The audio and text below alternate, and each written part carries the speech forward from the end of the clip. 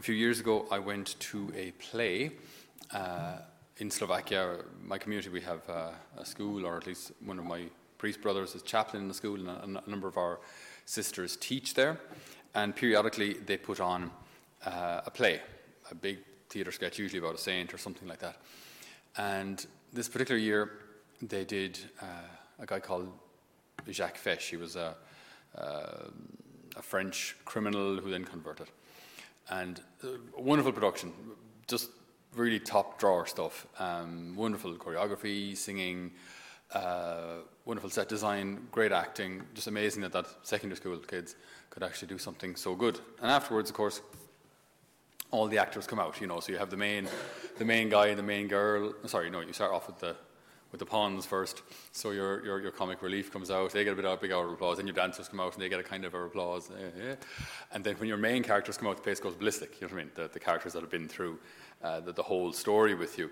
They get a big round of applause. Okay. And then at the end of it all, they said, and we want to thank Sister Mary Marth for all of her background work. And when she came out, all the actors got to their feet and went absolutely ballistic because they had seen all of the work that she had put in behind the scenes that we, as spectators, didn't see at all. We didn't even see her during the play. We have no idea what she did or what she was doing or how she did it. No idea. But the actors, they did. They saw everything, every adjustment of the script, every attention to detail, every attention to choreography and positioning on the stage and lighting and sound and music. They even wrote songs for it. She saw all of that, and the actors knew it. We as spectators didn't necessarily. Why do I say that? In our reading of Genesis today, there's one word which is really key, which when you read quickly, obviously you'll just brush over and not really recognize the importance of. But it's what's called the proto-evangelos, like a summary of the Gospels, okay? Sin enters the world. Everything goes pear-shaped or apple-shaped. And then God brings it all back. And this is all kind of summarized in, I will make you enemies of each other, you and the woman, your offspring and her offspring. It will crush your head, and you will strike its heel. Now, the it there is really, really important. Okay. I will make you enemies of each other. You, so this is God speaking to the serpent. So the you is the serpent. I will make you enemies of each other, you and the woman. Your offspring, so the serpent's offspring, and her offspring. It will crush your head, and you will strike its heel. The it is a bit, sorry, that's just a small bit confusing, because we've got a you and we've got a her, and now suddenly we've got an it. So what are we talking about? Okay, there are, as often happens with Scripture isn't always the easiest thing to translate. Languages don't always work the same way, and it can be quite difficult to understand at times in a language that's not yours, that was written 2,000 years ago with different mentality and different even vocabulary, what the thing means. Okay, so the issue here is that the original Hebrew, not to lose you in too much detail, the original Hebrew, the Tanakh, says they will crush your head and you will strike their heel. They being the offspring. Okay? So I will make you enemies of each other. You and the woman, your offspring, plural, the offspring, like plural, lots of kids or offspring. Your offspring and her offspring, they will crush your head and you will strike their heel. Okay, that kind of makes sense. St. Jerome, in the Vulgate, so the original Latin translation of the Scripture, he translates it she. So, I will make you enemies of each other, you and the woman, your offspring and her offspring. She will crush your head and you will strike her heel. And maybe in kind of a popular devotion, that's probably what we're more used to. We're used to these statues of Our Lady standing on a serpent. So she will crush the serpent at the head. Lots of even modern saints speak in these terms as well, Maximilian Kolbe and Padre Pio and so on and so forth. So this seems to fit popularly what we know. Okay, most modern Bibles use he. So, I will make you enemies of each other, you, the serpent, and the woman, your offspring and her offspring. He will crush your head, and you will strike his heel. So your New Jerusalems, your North American Bibles, your RSVs and RSVCEs. That's New Revised Catholic Edition, New Revised Standard Edition Catholic Edition, New Revised Catholic Version Catholic Edition in RSVCE. That says he as well. Okay, so just to put all this together, which is it? Is it he? Is it she? Or is it they? Or like part of the difficulty is that it's just not clear. It's not clear. So what do we do now? Anybody of a somewhat more Protestant persuasion might say, well, it obviously can't be she, right? The only one who can defeat Satan, the only one who will crush his head is Jesus, right? Wasn't Our Lady that died on the cross? It was Jesus. And we would say, absolutely. And yet at the same time, Moses parted the Red Sea how? By working out a lot and learning how to control the elements of nature and having one heck of a mighty staff. No, Moses parts the Red Sea through the power of God. So a miracle is worked through him, but it's still God. Okay? When the apostles come back rejoicing because people have been healed and demons have been cast out, was this again because the apostles had studied so much and had learned how to control demons? No, it's all through the power of Christ anyway. So in a way, it's not one or the other. Okay? So if we say it's she crushes she will crush your head and you will strike her heel, is this okay? Well, as long as we correctly understand it, yes. She's the mother of God. So she's the mother of Jesus. She gives Jesus a human nature in which he can die on the cross, therefore defeating Satan. So it comes through her. It comes through her. So it's not one or the other. It's not like Jesus and Mary are competing for power. My goodness. No, it just makes no theological sense at all. Mary doesn't want more power. She doesn't want to go around crushing Satan's head. It's not. But if the Lord entrusts a vocation to her, she will fulfill it. So through her, like even our votive mass today is Our Lady, the cause of our joy. Our Lady, mediatrix of all grace, for example. These kind of ideas. Our Lady is great. Our Lady's greatness comes from her unity with Christ. So it's not one or the other. It's Jesus working through her. So if it's she, I'm perfectly okay with that. If it's they, her offspring, so the offspring of the woman, that's the church. The church working against Satan, it's the mystical body of Christ. Yes, it absolutely should work against Satan. Yeah. And if it's he, well, the most direct route, if you will, is, yes, of course, Satan is defeated by the cross. Satan is defeated by Jesus. So we have to be kind of careful not to misunderstand the various translations that are out there, because as I say, it's not the most straightforward. But if we understand correctly, like the bigger picture, what's going on in the background? In the background, Jesus does everything. Jesus is the source of all grace. So through every time a preacher preaches, every time a healer heals, every time a prophet prophesies, it's Jesus at work in them. Every time Our Lady does something, it's Jesus at work in her. Every time the Lord works directly, it's obviously Jesus at work. Every time the church does something, it's through the grace of God. So we shouldn't oppose these things as if, as I say, Our Lady and Jesus are somehow competing. Not at all. So we see the consequences of sin. Consequences of sin are terrible. So man's unity with himself. So that grace that we all want, to be able to sit in a quiet chapel or in a quiet room and to simply be at peace with yourself. That it's kind of, for some, it's kind of an elusive idea, just to be able to be at peace with yourself. So, like, there's no distraction, there's no phone, no TV, and just within yourself, you're at peace. Not a kind of a new age inner peace kind of thing, but just that within myself, yes, there are difficulties and there are problems and there are demands on my time and there are stresses, but Lord, I leave it in your hands. I leave it in your hands, and to be at peace with yourself. And then being at peace with those around us. That is also ruined by sin. So to be the peace within oneself is ruined. When God asks Adam, where were you? I heard the sound of you in the garden. He replied, I was afraid because I was naked, so I hid. Who told you you were naked? Have you been eating of the tree I forbade you to eat? The man said, it was the woman you put with me. She gave me the fruit and I ate it. His job was to protect her and have a bit of cop on as well. Then God asked the woman, what's this you have done? The woman replied, it was the serpent. Everyone's blaming everyone else. So this peace within oneself, this peace within humanity, this peace then with creation is all ruined.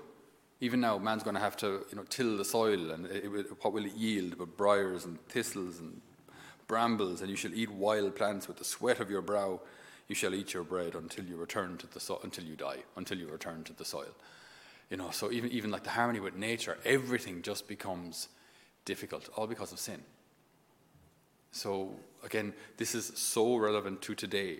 Sin doesn't work, right? Sin doesn't make you happy. And we can try and justify it, and we can dress it up, and we can make it look good, and we can make it look like progress. We can even make it look like compassion. Abortion, for example. You can make it look like compassion, but sin doesn't work. It never ultimately leads to happiness. It may lead to a temporary thrill, or it may lead to a temporary avoidance of a problem, but long term, it never works. It doesn't work. Because you will not be at peace with yourself, with those around you. You will not be at peace with God. Sin doesn't work. One last thought, if I may. This last paragraph here of our reading, we always have to be careful when we come across difficult passages in Scripture, okay? How do we interpret difficult passages? We have to be careful to always take Scripture as a whole, not take one line and say, it says here that God is vengeful. So there he is, God is vengeful, and he wants to just annihilate all sinners. You can't do that with Scripture. You have to take Scripture as a whole. So we interpret Scripture in the light of the cross. So this is what God is willing to do for us. He's willing to die on the cross for us. So if there's a line in Scripture that makes him look vengeful or kind of capricious, just kind of getting carried away by an angry mood, if I come across a line in Scripture like that, I interpret it in the light of the cross. So can it be that God's just having a bad day and wants to destroy these people? Well, no. No, I mean, does that make sense in the light of the cross? Well, no, it doesn't. So then read around, get the context, have a look what's going on here, because it can't be that God is simply, vengeful or angry or whatever it be. Okay. So, vengeful or angry in human terms. We won't go into that's another theme. But when we look at this, the last paragraph, there's one beautiful detail, and then something that's kind of confusing. So we'll just have a quick look at both of those. The man named his wife Eve because she was the mother of all those who live. The Lord God made clothes out of skins for the man and his wife, and they put them on. The Lord made clothes for them. Stitching away he was. So they commit sin. They ruin the harmony of creation. And the Lord sits down and makes them clothes. Isn't that a beautiful detail? Do you ever notice that? Like rather than just saying, just get out of my sight. Just sick of the lot of ye. All right, just go away. All right, close them doors. Angels, big fiery swords, stay right there. He doesn't. He sits down and he sews them clothes. But they can't stay in harm. The harmony of paradise has been ruined, so they can't stay in Eden. They must go until the situation has been resolved. Okay, but he takes care of them. Right? He's not just kind of losing the plot and get out of my sight. That's not God. Look at the details. Right? The Lord made clothes out of skins for man and his wife, and they put them on. Now, another little detail here from me. Then the Lord God said, see, man has become like one of us with his knowledge of good and evil. He must not be allowed to stretch out his hand next and pick from the tree of life also and eat some and live forever. It sounds like, hang on, why is God holding back? Why does God somehow feel threatened by man? So the Lord God expelled him from Eden to till the soil from which he had been taken. Okay. Why was it then that God didn't want them to reach out and take from the tree of life and live forever? Why? Because they had just fallen.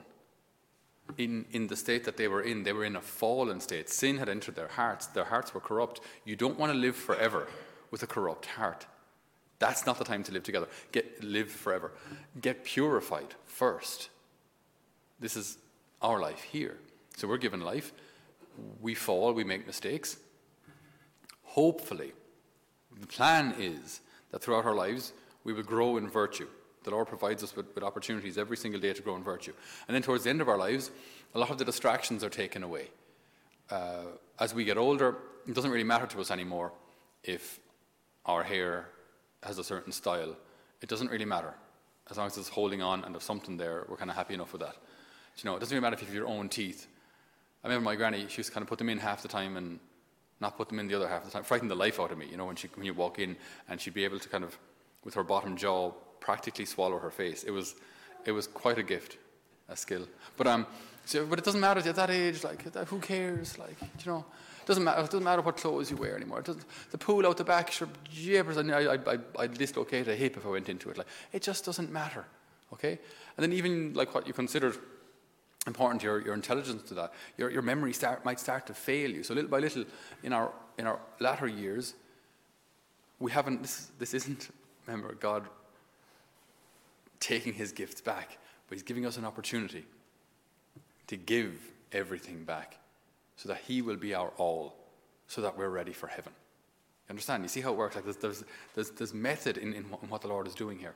So as we get older, our life becomes simplified so that our focus should start to narrow and say, Lord, I've done all sorts of things, and I've started a company, and I employed 1,000 people, and we had all sorts of Spanish holidays and a house in the Côte d'Azur, and have had all sorts of amazing cars and 14 children and the whole lot. And now that all that's done, Lord, I realize that I've taken my eyes off you. I've taken my focus off you. And I haven't been concentrated on the only thing that ultimately matters, which is heaven, eternal life with you. And now that I'm retired, and now that people can't visit me, I have lots of time. I have lots of time to get ready for heaven. I have lots of time to pray. I have lots of time to unite myself to you. See the gift of old age. Everything is simplified, and then we get ready to live forever, but in a purified state. And if we're not 100% ready by the time the sand runs through our wee timer, then there's purgatory. Again, purgatory, to purge, to clean, to finish this purification process, that we can get back into heaven, purified and ready to live forever. Not live forever in a fallen state. Living forever in a fallen state is called hell. So the Lord has a plan, and this all makes sense. And it's amazing how much is squashed into these few verses in Genesis. It's quite dense and very, very beautiful. So we ask the good Lord today to renew our understanding of his mercy, to renew our understanding of Our Lady's greatness. Not that she has greatness in and of herself. She co-works perfectly with every grace given her. She doesn't get in the way. And she allows that grace to flow from her pure heart. She allows, or she accepts, this gift of universal motherhood, her motherhood for each one of us. We pray that she will crush the serpents in our lives, the serpents of addiction, the serpents of temptation and laziness and impurity and pride, arrogance, godlessness, worldliness. I pray, Lord, that each little serpent that raises its ugly head in our lives and in our consciences may be crushed by her pure foot, united to her Son. Amen.